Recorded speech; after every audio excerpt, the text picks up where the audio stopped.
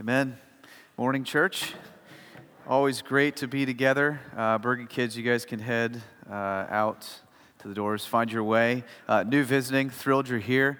Glad you got to worship Jesus with us today as we love to enjoy Jesus and all that he is. We worship Jesus a number of ways, and I'm also being told if you could squeeze in, please. If you have space in between you, that would be very, very helpful. But if you're new visiting, brought by a friend, or just kind of curious about the things of Christianity or the scriptures, we worship Jesus by singing songs. So some of you guys have asked, why do we sing? Well, we sing because we love to declare the perfections of Jesus, who is the Son of God, who is God in human flesh. And we love to worship him by declaring and thanking him through extolling him. We also worship Jesus by sitting under the scriptures. So we love to hear from the Word of God. That's why we love to sit under what's known as preaching so that we can learn more about who Jesus is and what Jesus has done for us in his reconciling work, in his life, death, and resurrection. We also worship Jesus by being generous because God has been most generous in us and giving us himself in his Son. So we give in the silver black boxes in the back. If you're a first-time guest or not a regular attender, we don't need your income. We just want you to know Jesus, and he's more wealthy than the stock market, and you would get all that is the Father's in having Jesus. And so we pray that we would be a generous people. We also worship Jesus each week by observing the Lord's Supper. That's what Jesus gave us as his church to be nourished by, remembering the saving benefits of what we've received in Christ. So that's what we do. Want to just say two things before we kind of dive into the text. One is, I know Veterans Day was yesterday, and we've got some faithful vets who have served in this place, and we're very grateful. Also, just know that there are over 25 million veterans that serve, and over 2 million are black, over 1 million are Hispanic, probably 300,000 are Asian. It crosses tribes, tongues, and nations, people that give their lives and time and at great risk, but we're most profoundly thankful that ultimately you are giving your allegiance to God because God has put authorities in place. You're a beautiful display of Romans 13, who says he's put it for stability and for the safety of people. And so thank you for loving Jesus well with your life. As we all, as good soldiers, right, of Christ Jesus, love to find him as our chief commander. And we love that. So thank you. We honor you. We're grateful. We know you guys have made some hard risks and experienced some things that others of us don't have to. The other thing I wanted to mention just before we get into the text, if you have your Bible, you can go to 1 Corinthians 9. That's where we're going to be. And if you don't have a Bible, I say you can grab a Bible in the back. It's just a quick word on last Sunday, Sutherland Springs, Texas. I'm sure all of you are aware of what happened. We don't need to walk through details. Most of you, if you read the news or listened to reports, you know what occurred there. But there are two things. I was just kind of doing my own reflection this week and thinking about that. There are two things that came to mind that I think are good for us. One to do corporately together right now, but the other thing just to do personally. And that's just reflect and repent. I think anytime you see anything that spans any type of evil, right? The scriptures say that the days we live in are evil. And so we should always reflect and always repent. So reflection is more of this. Be careful not to move on too quickly. When scenarios happen, when things hit, don't let it handicap you. We want our faith to overcome the fear that we feel. We want to remember who our King is and that the church was really fundamentally formed from adversity and from assault and even from murder itself. That's how the church actually grows in strength. That's the great irony of when people think that's the way that they could damage or demean or hinder the church. We know that death isn't the end. We know that we have a great high priest, Jesus, who even through the early centuries, as these things happen, it only moved the church forward and more strong in itself. But I want us to take time to reflect. I mean, it's important that you take some honest assessment of your soul. When you realize that these types of things happen, number one is remember that these things happen across the globe. I mean, it might be rare in America, but there are people hiding out in cover daily, not just on Sundays, who have Bibles over candlelight. I mean, it's good for us to stop and not just move on to the football games on Sunday and actually think about, hey, take some honest stock of your life. Am I following Jesus? Do I know him? Do I love him? The days are evil, which also means that we reflect upon Sundays together. Sundays are already of massive importance. And I don't know about you, but it made me treasure our time even more. I could not wait to be here because these moments we have together are fundamentally because the days are evil. Like that's why we're gathering. That's why we don't retreat to the hills. We're going to see, in God's perfect providence, we're on mission driven this week. God doesn't pray for us in John 17 to retreat and run to the hills. He says, hey, get out there, you're sheep among wolves. Don't put your fence up, have your driveway long, and don't speak to anybody. Don't hide out for cover, but be bold, go proclaim, go tell that reconciliation with God can be had. Go tell people that sinners can be saved, that evil can be pushed back and will finally be pushed back in the work of Jesus Christ. So reflect and let this move you towards greater appreciation for Sunday morning. That we would treasure one another as a family, because literal blood-bought family was taken. Not in the life to come, but from the life here. And so we remember that deeply. Mourn with those who mourn. Weep with those who weep. Think of the pastor losing his daughter who's 14. Treasure your children. Teach them the ways of Jesus. Let these moments move you into places that exalt Jesus more in your life. But the other side is don't just reflect, but repent. Now, this might be an interesting kind of statement to think about, but Jesus says very clearly in Luke 13, whether it's a natural disaster or clear evil done, the response is, hey, repent, because you could perish too. Take some honest assessment of where you're at with the Lord. Do you know Him? Do you love Him? Maybe there's some repentance for apathy. Maybe there's some repentance for priority. Right? Maybe there's repentance for ways that you do not love Him and do not exalt Him. Maybe there's repentance of sin for the first time, where life you just thought was given to you. You didn't realize that God's the author of life, and life can be taken at any moment. So we don't live in fear. We live in great faith, knowing we're treasured by God, loved by Jesus. We treasure our time together. We reflect deeply. We mourn with brothers and sisters who experience loss, and then we repent where we need to repent. So I want to just give a few minutes before we dive into the text to do that in a quiet space. I know our weeks are just chaos, right? Some of us even like to drown out news like that in situations like this. And listen, it's just disaster, evil. We're in the days of evil. The apostles knew they were in evil times. These things are nothing new, so we need to be well aware of them, but find our refuge in the right place. So would you just bow your heads with me? I want to give you a moment first just to reflect however God might lead you to that place. Maybe it means you simply taking a moment to mourn with, to lament with, to grieve with. Man, that Sutherland Springs, this is the first Sunday post that who knows what families are feeling, what the community has experienced. Might God intervene in that place and bring comfort. Might the gospel be brighter. Might the work of Jesus be more courageous from the hearts of those saints. Would you just take a moment and reflect in your own heart, your own posture towards it?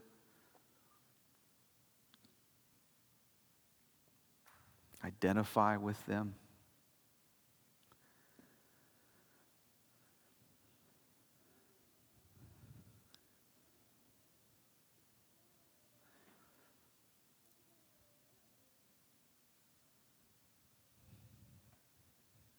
And then wherever repentance might need to happen in your heart. Repentance simply is a theological word for turning from sin and turning towards Jesus Christ. Where is it that you might need to turn from sin in your heart? What might God be graciously making you aware of as you see the frailty of life, as you see the days being evil? Where might there be some healthy urgency? Or might there be some realignment?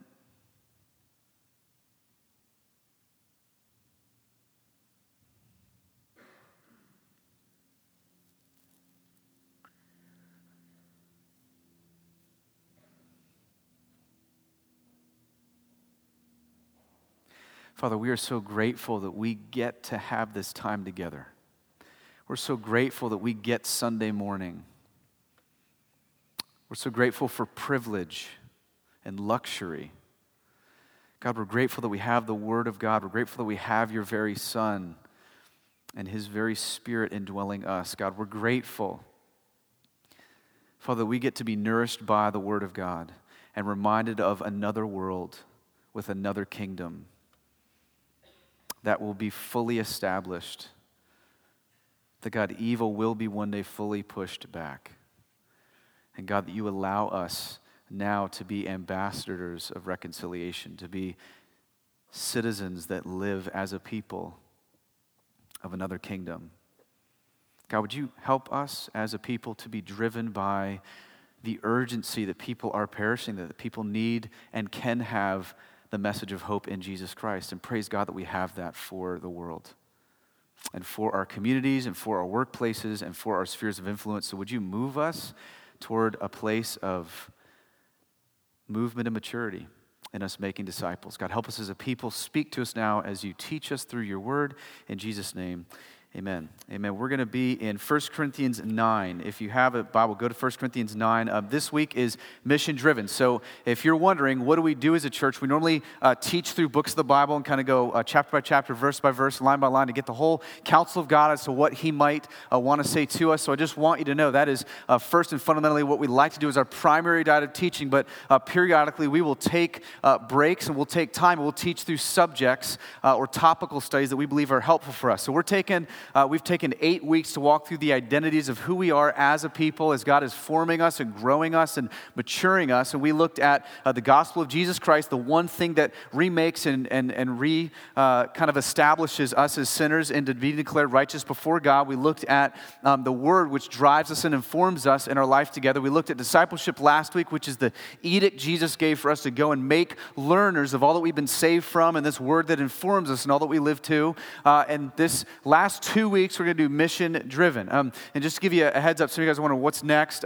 We're actually going to do 5 weeks on Advent, ending this series in 2 weeks as we approach Christmas Eve, which is on a Sunday. Praise God, it's on a Sunday. That's great news for me. I know you guys don't care, but that's 7 years, so I got to wait 7 years for it to happen again. But we're going to actually do this. For 5 weeks, we're going to look at all promises made, promises kept in Jesus Christ. The reason this is so great is if you want to understand your Bible in its most fundamental form, Old Testament is all the promises made, New Testament is all the promises kept in Jesus Christ. 2 Corinthians 1:20 will show you that every promise made is yes and amen in the Son, Jesus Christ. We want to look at what are some of these promises God made and why is the birth of Christ sweet to us in him fulfilling those promises. Then we're going to start the book of James in the beginning of January. Buckle your seatbelt, and that'll take us 3 months all the way to Easter, okay? Now you got it. All you OCD, type A people, write it down. Don't need to email me now again for the 5th time. Okay, you've got it, right? Put it in your planner, put it in your iPhone. Okay, here we go. 1 Corinthians 9.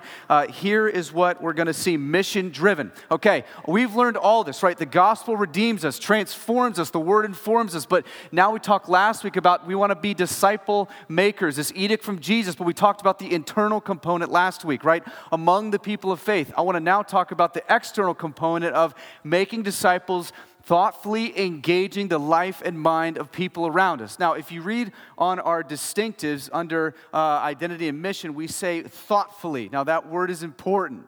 We want to thoughtfully engage life and culture around us, right? We don't want to hunker down and just be our holy huddle in here. We want to get out into everywhere God has sovereignly ordained us to be, to open our mouths and articulate and live the good news of the gospel of Jesus Christ, right? We should live lives that demand an explanation, okay? If no one around you needs to demand an explanation from you, there's something wrong. Okay, I'm not trying to be hurtful or offensive, but that shouldn't be for the Christian. They should be around you. There should be reason to, not just because you don't drink a beer, not just because you don't cuss, but there's something exuding from you. There's aroma about you that is Christ, Paul says. So that's the type of people we want to be. And so Paul does a great job in 1 Corinthians. Paul does a great job everywhere, but he does a great job in 1 Corinthians 9 of threading the needle between how we live wisely, not being syncretists and not being sectarians. Now, here's just what that means. He often in his letters kind of threads this needle of living wise among non-Christians, those outside the kingdom of God.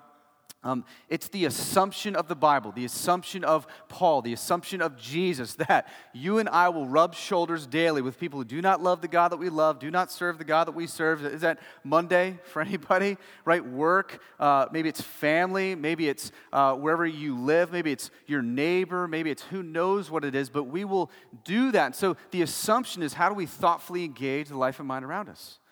As good citizens, seeing that Jesus himself sought to seek and save that which is lost. So we want to emulate him in that way. And so he's threading the needle between syncretism and sectarianism. Right? We don't want to be syncretists. We don't want to look just like the world. We don't want to be in sync with everything that they do. Yet, Paul will say, as you pursue holiness, as you pursue godliness, don't become sectarian, right? Don't become a monk. Don't run for the hills. Don't hide out. This is that notion that's common in some deeply conservative areas where we don't want to get around sinners. It might get on us, and all of our kids will start doing meth and eat animals. I mean, all of a sudden, it just rolls out to these inexplainable places. No, we want to be around sinners, right? As a Christian, yes, we talked last week, you need the family of God to grow in grace, but we also are commanded by God to get involved appropriately and wisely within scriptural limitations with the life and mind around us. Otherwise, what are we doing? Right? I mean, that God is letting us play a role in his story of redemption, that we get to be used by a sovereign God who declares and opens hearts and draws men and women to himself, that he lets us participate in this? Insane. So here, Paul is going to help us in 1 Corinthians 9 to show us some insight into this. And then I'm going to end with just 4 things practically. So understand, right before this, Paul's been talking about Christian freedom. The Corinthian church basically was saying, hey, I got rights, I'm saved, I don't have to do this, don't follow this ritual, don't have to follow this custom anymore, I can eat whatever I want. And he's saying, yeah, but it's hindering your evangelism. So you need to be a little winsome in how you actually live. Okay, don't be a moron, don't be a jerk. Right? Start identifying with people. Here's what he says. 1 Corinthians 9, verse 19. For though I am free, this is Paul talking about himself, right? An apostle, somebody who experienced the resurrection of Jesus. We've talked about that on the road to Damascus. He says, though I am free from all, I've made myself a servant to all, that I might win more of them. So Paul's just saying, I have freedoms, right? I'm free from sin. I'm free from legalistic customs and rituals. I was brought out of Judaism. I don't have to participate in all those things anymore. It's Christ alone and faith alone, right? He has this free gift of grace by Jesus Christ. No more works, merits, anything. He's free to take material support. He's free to eat meals offered to idols. He says, I'll gladly limit my freedoms, though, if it means possibly bringing someone else into the fold of God. Right, so he says, it's amazing. It's almost this paradox. I'm the most free man that exists, yet I'll choose to be a servant. Even though I'm free, I'll be a servant. I'll be a slave is the word. If it might mean winning someone else to the gospel of Jesus Christ. I love it. Paul seems to teach this a lot. He'll tell Timothy he endures everything he goes through for the sake of those who will be saved. He goes, man, I'll go to prison. I'll endure hardship. Man, if just some people could experience the blessings that I have in Christ, if they would just know this God that saves me from wrath and puts me as his own son in the adopted family of God who offers forgiveness and propitiation and imputed righteousness. And we walked through all those things in the great work of justification a couple weeks ago. He goes, man, if people would just know this, know what it means to be saved, I gladly endure all that I endure.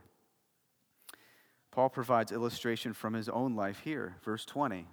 He'll say, let me just give you examples. To the Jews I became as a Jew in order to win Jews. To those under the law I became as one under the law, though not myself being under the law, that I might win those under the law. So he just talks about how he operated, how he functioned when he was with the Jews. Now, Paul was Jewish, so he came out of this, or Paul was in this system of Judaism, right? And so here's what Paul's doing. He's not talking about Jews racially. He's talking about ceremonial customs. He's talking about ceremonial laws here. He's saying, I adapted to those things. Paul would be as Jewish as necessary when working with the Jews within scriptural limitation because he so wanted them to know Jesus. He so wanted them to be saved. He's saying in Christ, I'm no longer bound to ceremonies, rituals, traditions of Judaism, but when I'm with them, if it's important they have a meal a certain way, I'll eat it. If it's important to them that they, celebrate a certain day a certain way, I'll do that.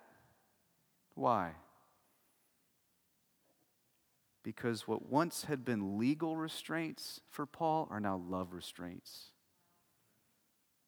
Right? I mean, what once used to bind him in ritual and obligations, now just bursting forth out of love for them, not because he has to do it. It's not legalistic in nature. It is strictly because he has great love. Beautiful to see this from Paul. Why? So they might know Jesus. Now, some of you might be wondering, are you saying that you win people to Jesus by just kind of trying to accommodate? No, he's saying you earn the right to speak the truth by accommodating yourself. And there's lots of examples. You can go to Acts 21 where you have Paul, he's with the church council, he's getting ready to go out to be with Jews and share with them the true gospel, what the gospel of grace has really done. And the church council gets together and says, hey, you know what? Why don't you go participate in their purification ceremony, because that will give you a great in with the Jews as you go and meet with them. Then you'll be a good missionary. You'll see in Acts 16, look at this one, I love this one. Look at what Acts 16 says. Paul also came to Derbe and Lystra. A disciple was there named Timothy, the son of a Jewish woman who was a believer, but his father was Greek. He was well spoken of by his brothers at Lystra and Iconium. Paul wanted Timothy to accompany him, and he took him and circumcised him because of the Jews who were in those places, for they all knew his father was a Greek.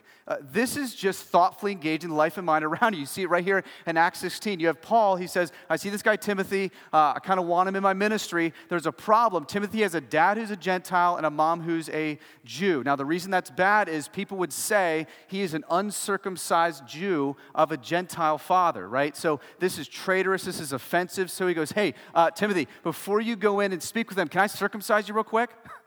Can you imagine that? I mean, Timothy's going, Paul, isn't that a little like big of a deal? That's kind of painful, bro. I mean, why are we doing this now? He's going, hey, because I so care about us making a pathway to them hearing and understanding the true gospel of Jesus Christ, that he was the Messiah, that he does reign and rule, that he does forgive sin, and so they find ways to accommodate themselves in a way that speaks the truth within scriptural limitations. You'll see this throughout the scriptures. Now he moves on from Jews to Gentiles, how he functioned with Gentiles. Verse 21. To those outside the law became as one outside the law, not being outside the law of God, but under the law of Christ, that I might win those outside the law. Now listen, I read this text. So many people misinterpret and abuse this one. They think this is their missionary style of choice. Right? I don't have to be under the law, right? So hey, drink, be merry, man, just smoke it up. Like, let's take them all to strip clubs. Let's do all that because I can just do whatever I want. I'll go be with them wherever they are. That's not what he's talking about. He says clearly here, not being outside the law of God. Just in case you misunderstand, he's not talking about engaging in sin to win people to Jesus. He's talking about accompanying them. He's talking about limiting his freedoms. He's talking about using his liberties for the sake of love, not selfish gain. He's saying, yeah, I'm free to do a lot of things, but when I'm around the Gentiles, this is how I act. You can see this in Galatians 2. When he goes to Antioch, he's around the Gentile believers there. They were famous for coming out of massive idolatry, right? And they would eat meat, right, from those idols, and he thought he couldn't, but when he went, he's like, okay, I'll eat the meat with you. It's God's gift. Food is from God. There are many times that Paul would do this. Romans 14, you'll see he didn't drink certain things that would offend them. So in other moral matters, he identified as closely as he could with Gentile customs. I remember when we first moved here, and just so you know, when you're planning a church, the great thing is you're so well aware of just evangelism. Right? I mean, nobody, I don't think, plants a church going, I'm just going to go so I can just meet other Christians. Right? You plant a church because you want to see the gospel make a people new and grow in places where there's a lot of need. And so we saw that up in this area for vibrant gospel ministry, for people to know the saving work of Jesus Christ. So we moved our family from outside Washington, D.C. and Virginia. And I remember when we got here, we lived in North Haledon with my in-laws, and they had a neighbor, Chris and Kristen. I remember we constantly were trying to find even playing fields to engage with them so we could find ways to advance the gospel in their life. And we finally found awesome. We both love pizza. Praise God. Let's go get fat and share Jesus. That is the most beautiful act of evangelism. So we would take them out, find their favorite spot, and just started with pizza, and that just grew into the most profound, beautiful, helpful conversations about Jesus. Now, it's intentional, right? It's not just we're going out to get pizza because we like that together. You see that as a pathway, not to bait and switch, but just talk about it last week like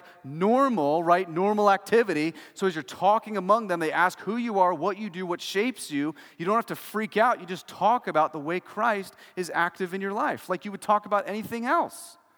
And we started having profound conversations and still have profound conversations about what Christ has done and what he can do for them. What are ways where we can do this? That's just Bergen County language, right? Look what he says in verse 22. Talks about the weak. There are all types of people, right? As we thoughtfully engage the life of mind around us. He says, to the weak, I became weak, that I might win the weak. There were so many new Christians emerging out of Judaism that listen, if you know your Pauline theology, well, a weak brother or sister was someone who became a Christian, they don't yet really understand how to use their liberties or even what their liberties are. So the problem is, some people are going in and they're using their liberties in a detrimental way. So these weak brothers and sisters go, oh, cool, it's cool to do that. Well, I'm really weak in that area. That's a sin that used to enslave me. And instead, they're going and doing this in a way that's unhelpful for the weak brother or sister and not helpful. If you read Romans, it says that all things are permissible, but not all things are beneficial. Right? We have an obligation to help the weak. Those who are strong and mature in their faith have an obligation to lay down their liberties and rights out of love, to win as many as possible to the kingdom of God.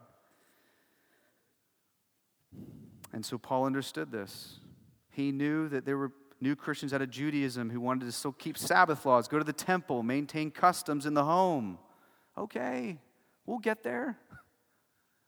When he worked with Jews, you realize there were Jews who didn't really understand the eating meat sacrificed to idols. So he said, okay, we'll get there. We'll eat this. To the weak, he became the weak.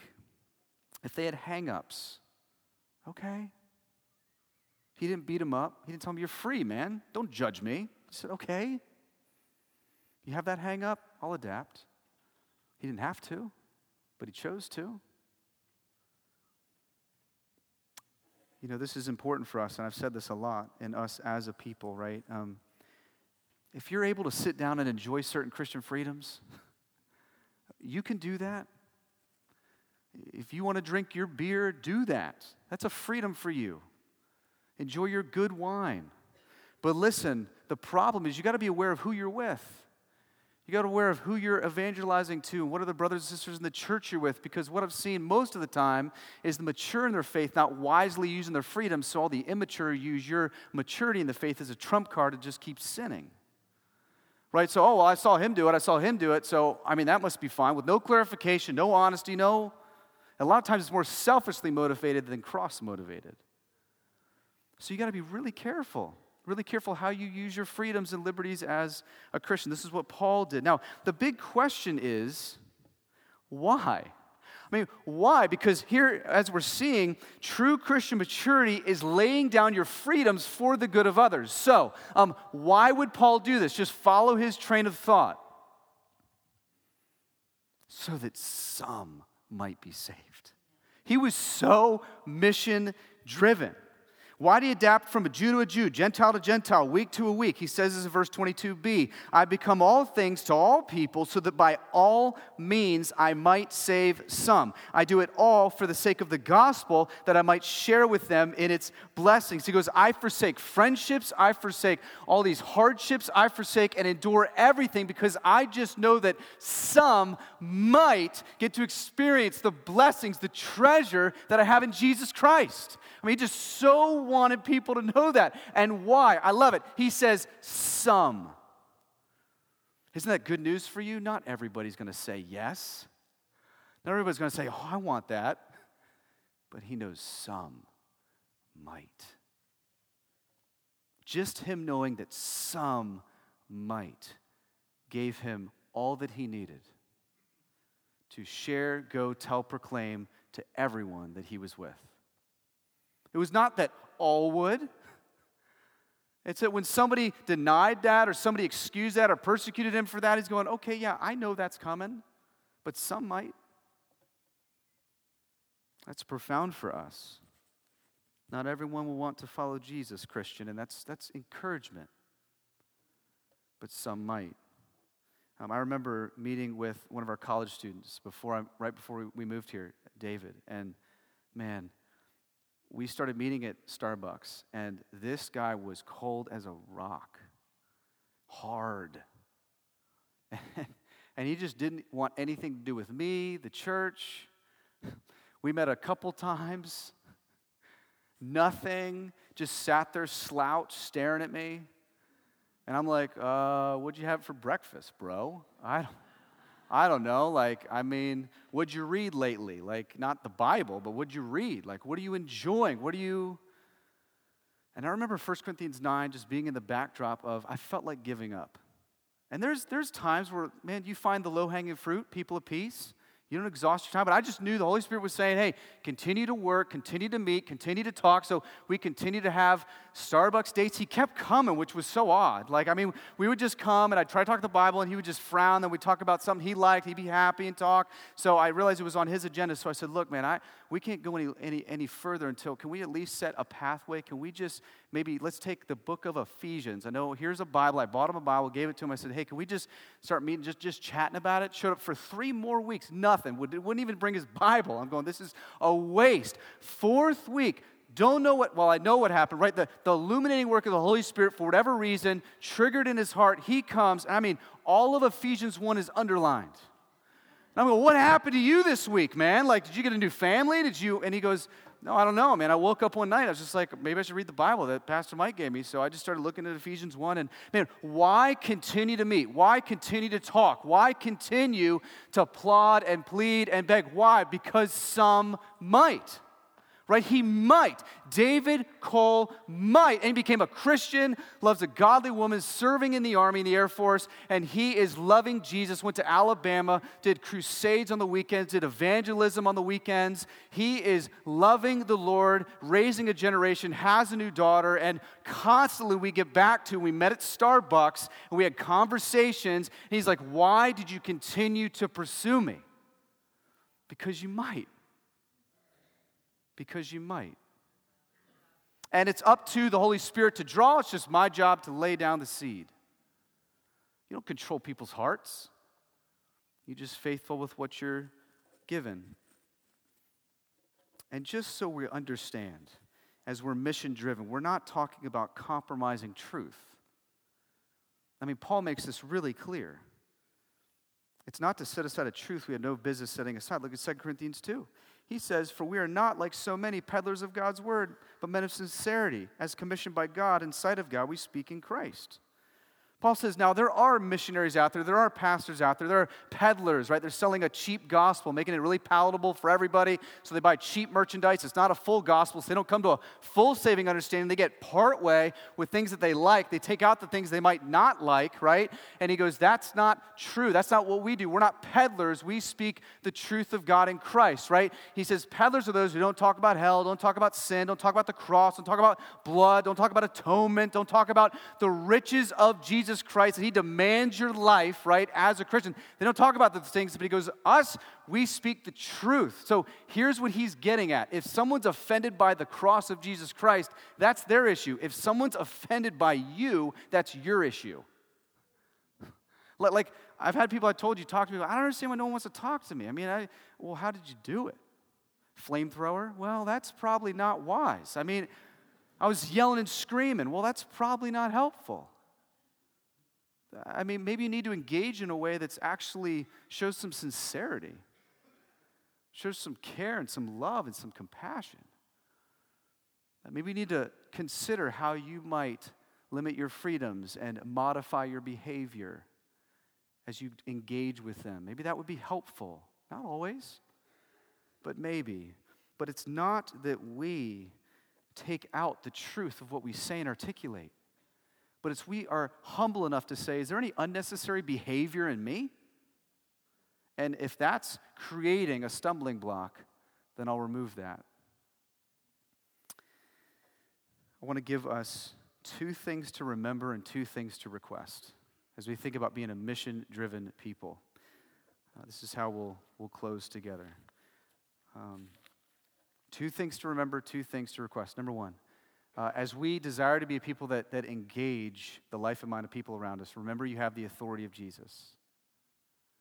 We read this last week, this great edict from Jesus Christ before his ascension, when he talks about all authority in heaven and earth has been given to me. Go make disciples of all nations, baptizing them in the name of the Father, Son, and Holy Spirit, teaching them to obey all I've commanded you. And what is the thing that upholds this great promise, right? Because he says, all authority on heaven and earth is given to me. We told you it's happening. Nothing's going to stop it. Nothing's going to keep it from advancing. Disciples are going to be made. People are going to go. People are going to tell, right? What keeps this promise going is that I will be with you always. My authority that I just declared is with you as you go and do all of this.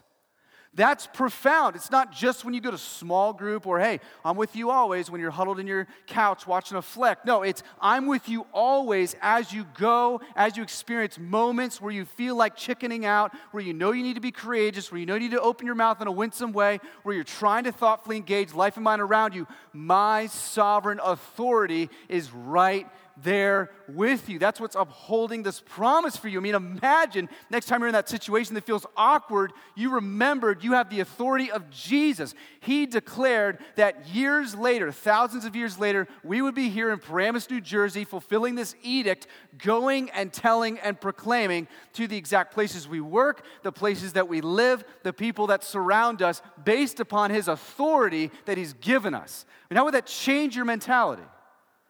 You remember that Jesus' authority is what you have. It's what undergirds this entire promise. So do you remember that?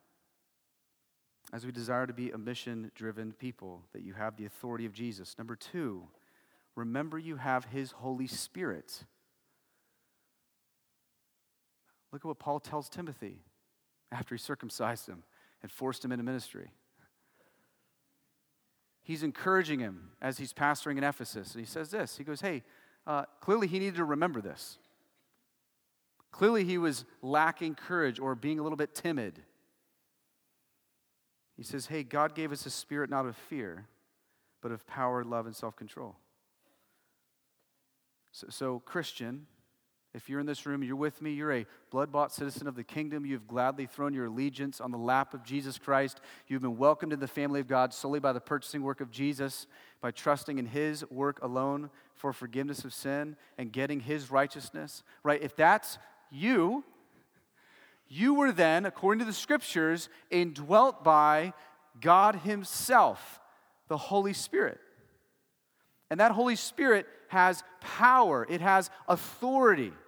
It helps us, and the scriptures will teach that Spirit, when it comes inside of you, actually is treated like a master. It corrects you. So when you get into situations and you're like, oh, I don't know if I should do this, you feel like chickening out, and that bugs you, that's because that's the Spirit inside of you prodding you to do what God wants you to do. I mean, that's why it bothers you, because listen, I know if you're a Christian, this is something that you want.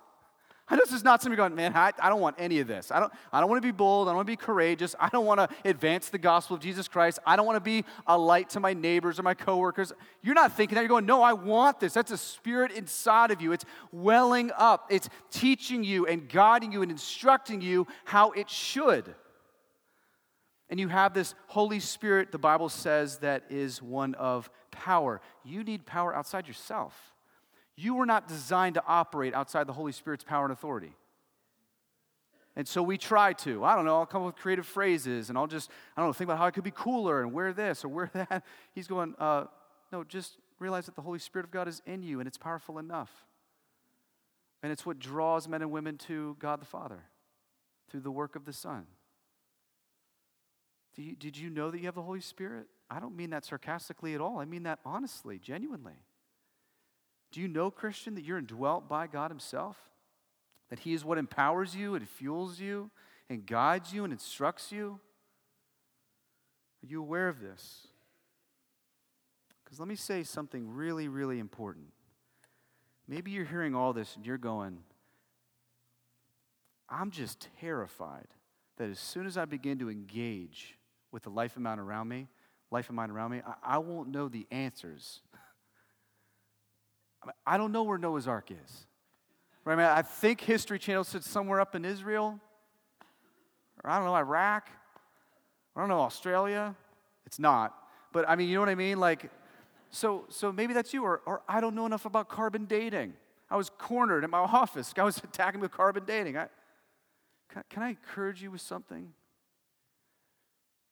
Can you totally lose confidence in you and gain all your confidence in him? because you know what Paul says to the Corinthians? I came not with persuasive speech, but a demonstration of the Spirit's power. I didn't come knowing everything. Even Paul himself did not come knowing every bit of theology he needed to know. You do not open your mouth when you think you know everything. Like you just move and watch the Spirit work. I mean, it's the Holy Spirit's job to draw men and women, man. You just speak. You just ask God for courage. You walk in those spaces, pleading with the Holy Spirit to help you. And you know what a great thing to say is when you have no idea about a question? I don't know. That's a great thing to say. I mean, can I at least give you the green light? I mean, I feel like Christians feel like, I don't know, as soon as I get in a conversation, I can't say I don't know, because then that undermines my whole testimony. No, you're killing your testimony by giving them a wrong answer. Okay, so what you want to do is say, I didn't even know that was an issue until you brought it to mind. Man, let's go seek that out. And then go find answers to your questions. Show some humility. Show some teachability. You have to fear truth. You have the Holy Spirit of God.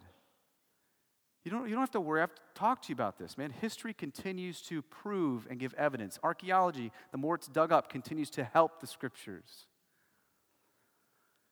There's much more on the critic than the Christian when it comes to the things of spiritual truth.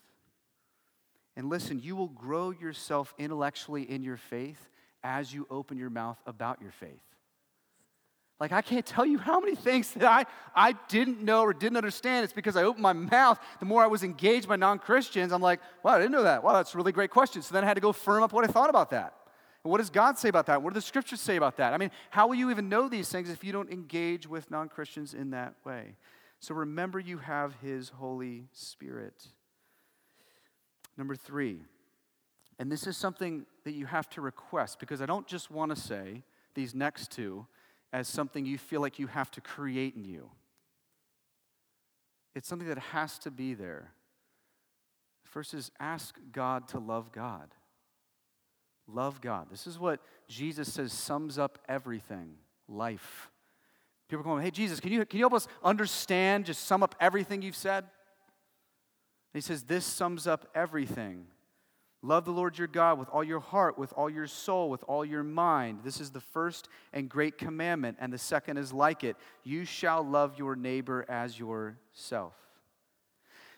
So remember, you have the authority of Jesus. Remember, you've been given His Holy Spirit. And then, man, ask God that He would help you, give you a desire to continue loving God. Now here is why. Jesus is saying that loving God with every part of you leads to loving people rightly. You can't love your neighbor. You can't truly love your neighbor if you don't truly love God.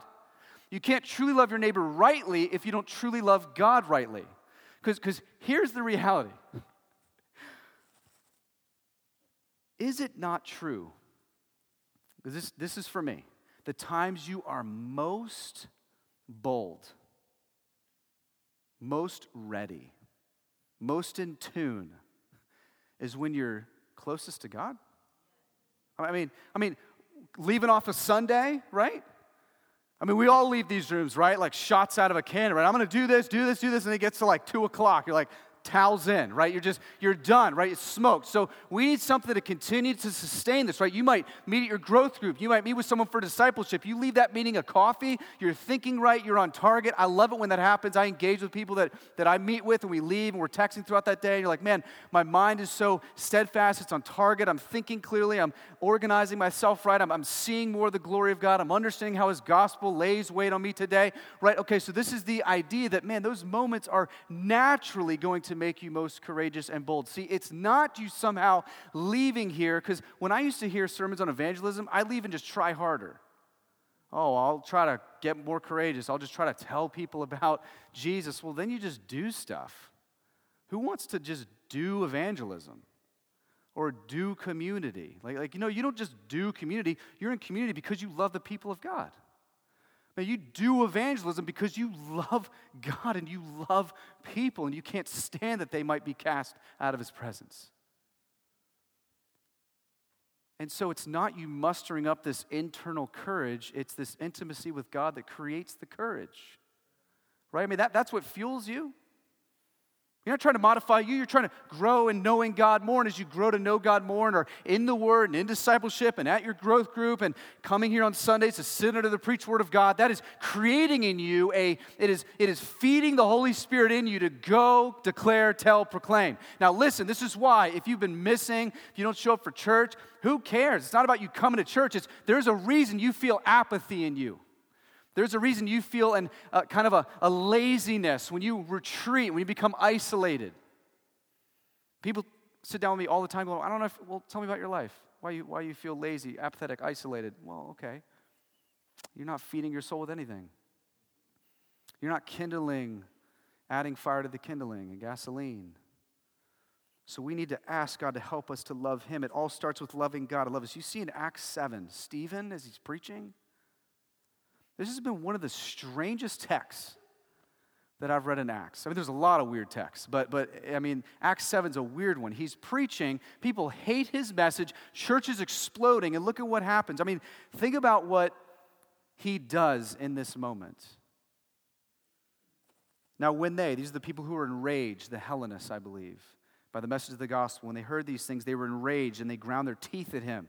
Listen, you know that people don't like you when they're grinding their teeth, okay? It's bad enough if they stare at you bad at work, but when they start grinding their teeth, it means they're very angry. But he, I love it, full of the Holy Spirit. So Luke reminds you, hold on, remember who's in Stephen. Remember who Stephen has with him. Gazed into heaven, saw the glory of God. And Jesus standing at the right hand of God, and he said, behold, I see the heavens opened, and the Son of Man, that's Jesus, standing at the right hand of God. But these Hellenists, cried out with a loud voice and stopped their ears and rushed together at him. Then they cast him out of the city and stoned him. And as they were stoning Stephen, he called out, Lord Jesus, receive my spirit. Falling to his knees, he cried out with a loud voice, Lord, don't hold this against him. I love imitating Christ as he's becoming the first martyr of the Christian faith. Lord, don't hold this against them. Some believe that prayer is what God used to save Saul, who was participating and watching the stoning of Stephen. Likely. And he said this, he fell asleep. Incredible. The people are angry. They're chasing him down, ready to stone him. And what does Stephen do? He looks to Jesus, the one who has full authority on the throne of heaven. He is full of the Holy Spirit. He has the power of the Holy Spirit in him. And in this moment listen, all of us would run with our tail between our legs. Stephen gets up, looks to Jesus, beholds his glory. It's this, I have a relationship with the King of Kings, Lord of Lords, sits on a throne, is the creator and sustainer of everything. I have nothing to be afraid of. So, hey, pelt me with rocks. Go ahead and stone me, right? I mean, to even where his posture was cultivated to a place where he could say, Lord, forgive them. Man, don't hold the sin against them. I mean, do you see all this coming together here with Stephen as he's in this moment, man? He remembers, no, I just see Jesus. He's at the throne of heaven. He's the one who has me. I have his authority. It's this intimacy with God that made him courageous. It's not just Stephen feeling courageous. It's not him just trying to leave a sermon he heard from, one of the early, pastors, Peter, and say, yeah, can you help cultivate that in me? No, it was his growing love for beholding the glory that was his. That a God that dwells in infinite perfections owned him as his kid. And that was all he needed. It's powerful. It's powerful. Go back and read that today. That's your homework. Verse Number 4, love people. We got to ask God to help us to love people. No one in here is intrinsically loving. And it all starts with loving God rightly, understanding what he did in the demonstration of him saving us and adopting us as his kids. Now we love people. Jesus says, notice what he says first, love God with all your heart, mind, soul, and strength. Then second, love your neighbor as yourself. Don't get those reversed, because most people, they hear a sermon on evangelism, I'm just going to try to love people. No, love God. Love God, chase Him. Chase Him through help, with community, through sermons, through preaching, through the text, through brothers and sisters. Chase God, learn more about who He is, be nourished by that so that now you can go love your neighbor as yourself. The idea here is treating people like people, not projects, right? I know you probably heard that said. But the idea here is this sincerity in your heart. This genuineness, where you genuinely love people. I think in our moments with those outside the faith, one of our biggest hindrances is a lack of sincerity. We've been so trained to memorize spiritual laws. And listen, apologetics have their place. Praise the Lord. You should learn how to defend your faith. 1 Peter 3:15, give an answer for the hope that you have. Yes and amen. But you can become so programmed in these answers that when people walk up to you, treat them like a robot and you just text blast them. That's not helpful. They're a person. I mean, they have a soul. Like they're actually headed to eternal torment in hell without Jesus Christ. Well, I don't know if I believe that Jesus is God. John 1. What's John? I don't know that I'm a sinner. Romans 3. They're Romans? Can you take some time and have intelligent conversation and listen? And just love them? And think about who you're speaking to? Like a real person who has baggage and background and thoughts and experiences? And you think by just a text blast, you're going to somehow... Now, God, in His mercy, could illuminate their heart, not because of you, but because of His grace. But how do we care for people? It's this idea that you're not doing this out of a sense of duty. It's you really look people in the eye and they realize you're genuine. It hurts you in the core of your being that they would be lost. Because you love God so much, you're going, man, I don't even have a speech plan. It's just coming. I'm just sharing with you. God is so good, and this is how He's saved me. This is how He's forgiven me, and this is the relationship I have with Jesus Christ. This is how He is my worth and my identity. I used to chase everything else. I don't care how you do it or shape it or phrase it, but you don't need to have a speech plan. You just go out with the Holy Spirit of God, loving God, being equipped as you go, and your mouth just begins to open. That's why I love new Christians, man. New Christians, been around them, like they're a Christian for a day. Like, I just got to talk to people, right? They know nothing. They're dangerous and they're awesome, right? They just, stuff starts coming out. Hey, Brad, that's not true though, okay? We don't want to say that, but love your heart, love your zeal. Let's temper your zeal, right? That's how we go. That's how we persuade. That's how we move. This is why it's directly connected. Because, guys, if we loved God with all our heart, mind, soul, and strength, you'd never, ever have to hear a single message on evangelism. Because you'd love your neighbor as yourself. You'd see your neighbor and go, man, if I love them as myself, and I was my neighbor, and I knew that I have what I have in Christ, how unloving do I have to be not to open my mouth?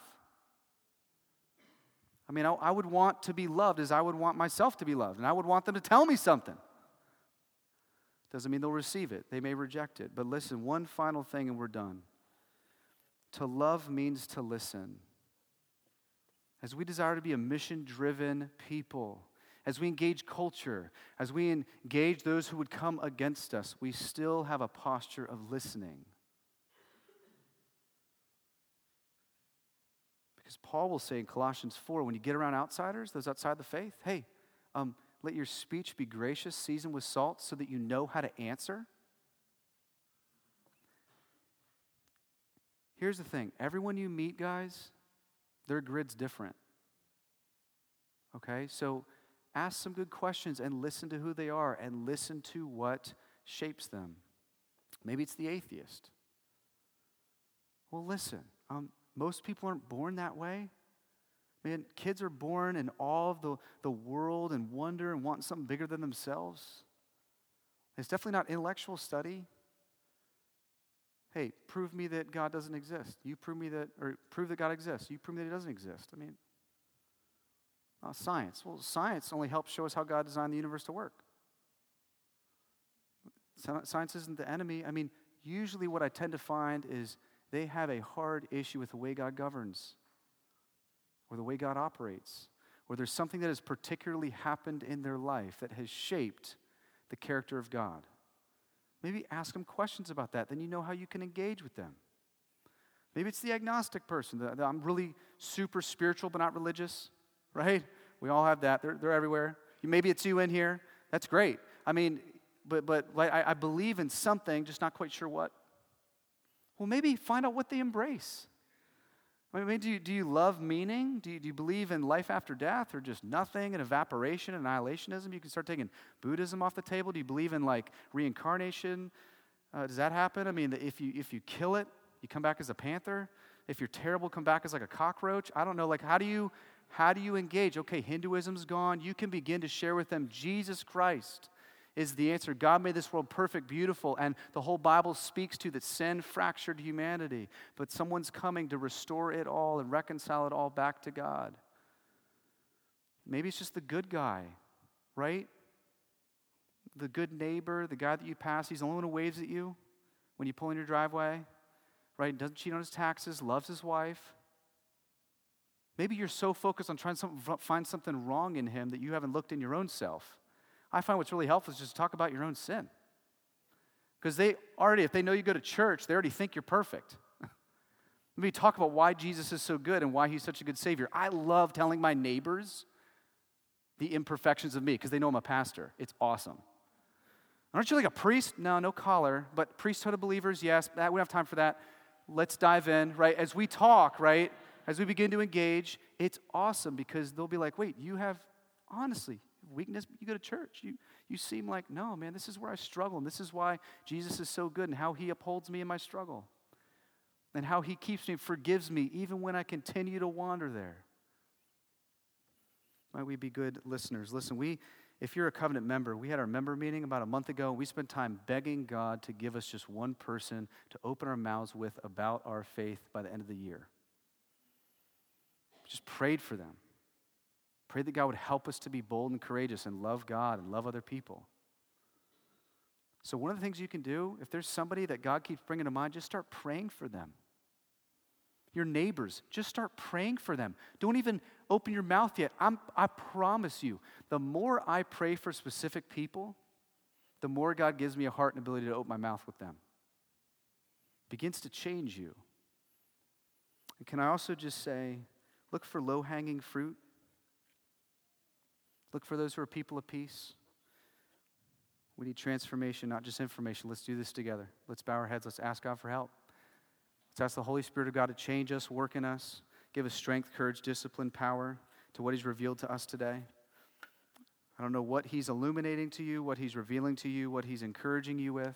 Listen, this is not a drive-by guilting. This is not, hey, you're not doing this, so do this. This is, man, could we see that we are all fully capable? We have the authority of Jesus, the Holy Spirit of God inside us, and that it is joy for us to bend outward and thoughtfully engage. We do not want to be a church that is only consumed with Christianity in the sense of just having what we want or like. We pray that we would continue to see people who do not know Jesus Christ gather with us and become friends with us. And if we refuse to initiate in conversations with people who do not know Jesus, we are fundamentally saying we do not have time to be a Christian. Because Jesus himself fellowshiped with sinners. The gospel is coming alongside sinful men and women as a sinful man and woman and extending to them the pathway to hope and forgiveness and reconciliation with God.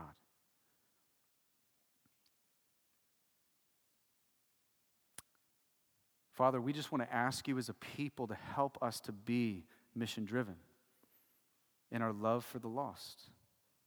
We want to ask you right now, Holy Spirit of God, to do things in us that we cannot do and accomplish in ourselves. That, God, our neighborhoods would look different because we live in that house. That, God, this area, that Bergen County would look different because the church is here. Would you help us understand what that looks like? Would the surrounding area begin to reverberate with the glory of God and good news of Jesus Christ? Would you help us? Would you encourage those who feel defeated? Would you help us to lose confidence in ourselves and gain great confidence in you? God, I pray if there is a friend here this morning who is not a Christian, you're sitting here and hopefully your heart's going, man, this is probably what you desire out of Christians. I want you to know that we love you enough to tell you the truth. We don't feel the truth is something that has to be feared, that God, yes, is just and holy and perfect, that we are due destruction and condemnation and eternal torment apart from him due to our belittlement of his name that we have all participated in as humanity from birth, trying to rob God of his right glory and place and be in charge of our own lives. Sin is fundamentally making anything else ultimate above God. And if you've done that, man, there's good news for you that God is after your joy. He's after satisfaction. He's after fulfillment. It can only be found in Jesus Christ. You can place faith and hope in that Jesus Christ this morning. You can enjoy him. You can have him. And then we can walk. God, would you lead us to a place of repentance where we need to repent? Help us to be this. In Jesus' name, amen.